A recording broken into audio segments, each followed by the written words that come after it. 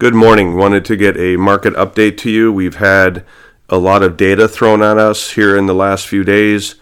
Wanted to digest some of the data and get to you a summary of what we're seeing here. We started out yesterday getting USDA their estimates on U.S. and global balance sheets. No real excitement there. Probably slightly bearish, I guess, if you had to look at it versus market expectations. But the market held in there very well, and I think largely ignored the USDA data and went on to trade South American weather. We then this morning got CONAB, which is Brazil's USDA estimate. They came in far below trade consensus on the soybean crop. That's why we've jumped so hard this morning when that data came out. And they came in roughly 9 million metric tons below the USDA on the soybean crop down there, basically, completely discrediting the USDA data. So now the market is really scrambling, trying to figure out how small is the Brazilian crop. We've talked for a while now about losses in South America as a whole, around 30 million metric tons. This data this morning from CONAB went a long way in confirming that number. And now Argentina is in their own weather pattern where they are expected to be warmer and drier over the next few weeks. If that pattern verifies, we could be talking about crop losses somewhere between 30 and 35 million metric tons. So we have still a lot of volatility ahead of us on the production side. And, while we're going to hit our next target on old crop beans at 1630, which is very exciting, we're going to market just a little bit more beans there and hold out for where the next target may be.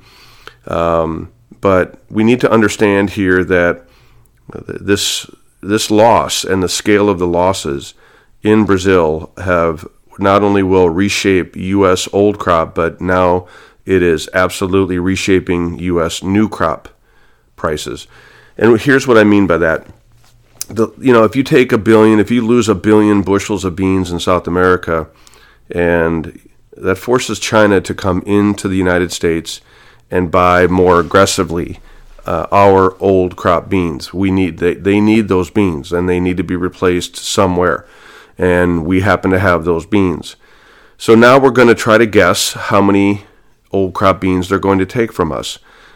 Our carryout, the USDA lowered it just a little bit, but if it's 340 million bushels, what if China takes 200 million bushels?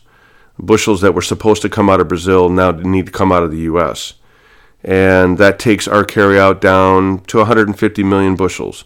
Still reasonable, still plenty of beans, but now all of a sudden our carry-in for next year is down dramatically. And they won't get beans out of Brazil, new fresh beans, until next February, March, to any consequence.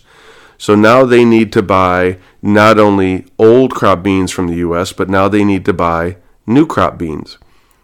October, November, December, January, maybe even into February. So they may need to buy 5 months worth of U.S. beans for next year just to get whole versus when South America brings on new beans for next year. So it's forcing China's hand to buy old crop and new. And it is in many balance sheets completely reshaping next year's carryout. And so we're several months away from knowing what the acreage is going to be. But at this point, when I noticed that new crop was starting to rally with old, and we pulled out of the new crop market, waiting for more information, I think this is what I was waiting for. This was the connection that is now going to keep us a little bit more patient on new crop marketings. So for soybeans, I'm now revised my next target closer to 1550 November beans. I'm not waiting for that target specifically, but when we get in that area, we will market some more beans, and we will probably be a touch more aggressive. We won't market just 20%. We might market 30 or 40% in the low to mid 15s for November beans. Old crop will stay disciplined. We will sell this 1630. And if this clears, then our next target, unbelievably, is going to be closer to 1750 for our final target to market the remainder of our old crop beans. Corn, again, no real changes in the balance sheets there. But if my view is correct that we are in the middle of buying more new crop beans acres, then corn balance sheet will be a mess going forward. And so we're going to remain very patient on corn sales because I think there'll be a knock-on effect with a massive acreage loss in corn that is coming. The South American losses are also starting to pile up on corn, and so I do believe that our next target on old crop corn is in that 680, 690 area where we will market a little bit more corn, and I have no interest in selling any new crop corn really until we get closer to 640, 650. So we're going to remain patient on corn marketing. Wheat, target still $9. Cotton, we have basically about another 10 days to go before we need to market the remainder of this year's crop. And with any luck, we get that one final spike into the low to mid 130s. If we don't get that, sometime next week we'll just pull the trigger and be happy with being in the upper 120s. Time will tell on that. But maybe once we're done with the Goldman roll here this week, cotton can have one more spike higher. And we'll be done with that. Old crop cotton. New crop, I'm still maintain that where possible, we need to be 50% sold on physical bales for next year. I'm not going to mess around with this $3, $4, $5, $6 cotton opportunity of a lifetime to get 50% sold. We will then back up that with put purchases.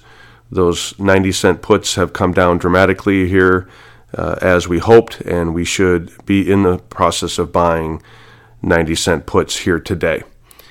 And that is the market update. Again, these are my opinions and not those of ADM or ADMIS. Have a great day.